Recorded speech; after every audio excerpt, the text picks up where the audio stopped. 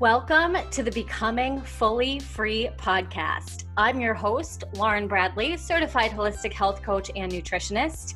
And if you're ready to get focused on what it takes to create not just a body that you love and healthy habits that feel easy, but also building a life that feels so aligned, so empowering, and so fun, you've come to the right place. So buckle up, sister, because your life is about to change. Hey, welcome to day 2 of our 5-day New Year Blitz podcast series, where I'm going to help you create goals that you can actually achieve this year with as little stress and craziness as possible. In yesterday's episode 1, it was all about the importance of making sure whatever plan or program you choose when it comes to your nutrition and fitness this year allows room for autonomy, competence, and relatedness. If you miss it, go back after this episode and check it out. It's jam-packed with all little nibbles of goodness. You don't want to miss it. Okay, so today we're going to dive into 3 steps you need to take if you want to be a part of the 8% that actually reach their New Year's resolutions. Let me pause and say, yes, 8%, which means that according to Forbes, 92% of people don't reach their resolutions. 92%. That's huge, right?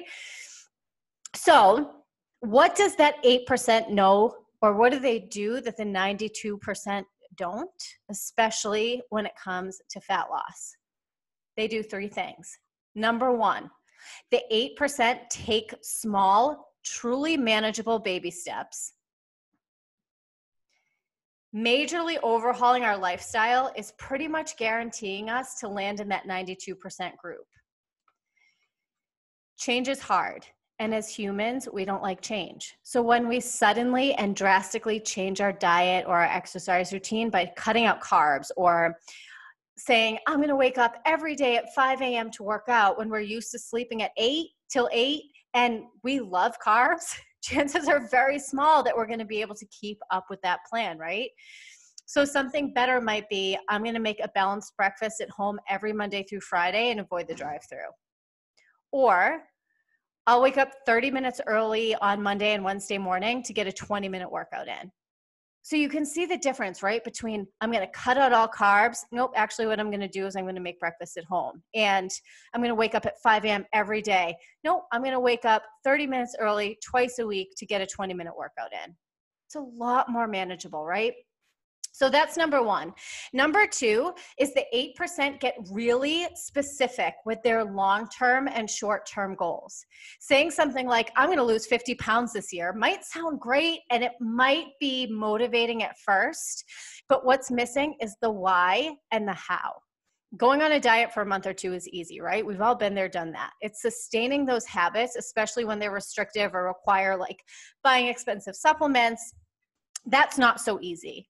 And that's why we need to know the big why and plan the how in short, manageable increments. To find your why, here's what you're going to do. You're going to take out a piece of paper and you're going to write your big goal at the top. Then ask yourself, why do I want to achieve this goal? Then you're going to write your answer. And then in response to that answer, you're going to ask yourself, okay, why is that important to me? Write your answer and then ask, why is that important to me? And you're going to do that 5 times. And by the time you get to number 5, you're going to have a really solid, more true reason for why your goal is your goal. Because I'll give you a hint. The goal is never weight loss. It is never fat loss. The goal is whatever that fat loss represents to you. Okay. And that's why this 5 why exercise is so, so important.